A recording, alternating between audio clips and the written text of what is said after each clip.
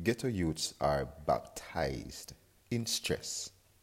In peace, they won't rest. Their screams from the wilderness. Not guiltless, but their blood still cries out. Fatherless mutes who speak through gunfire. Churches silent to the thug youth's prayer. Yet Cain still walks with the Father's mark. After the ballistic spark, there's no peace in their frigid graves. Those jail cells filled with souls that will never be saved. We gladly own you sane, but never a Adija not seeing that he is the self-proclaimed ghetto teacher as under his influence they became bleachers.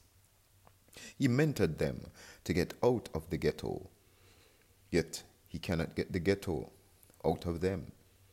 So they follow him like he follows Pac. A ghetto evolution, hell their devolution. From a Hebrew ghetto a star was born, one who died, donning a crown of thorns. His voice will not be mute. Like Pac and Paned, his death wasn't cute. His blood cries out that poor lives matter. This world replies, we do not care. So ghetto youths share their despair with trigonometry. Although they can make a Fort Knox of money, they cannot gain the world's respect.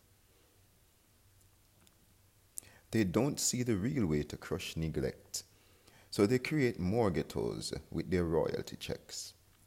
Less progress and more guns, less libraries and more fun. They disciple themselves into hell, entranced by the devil's spell.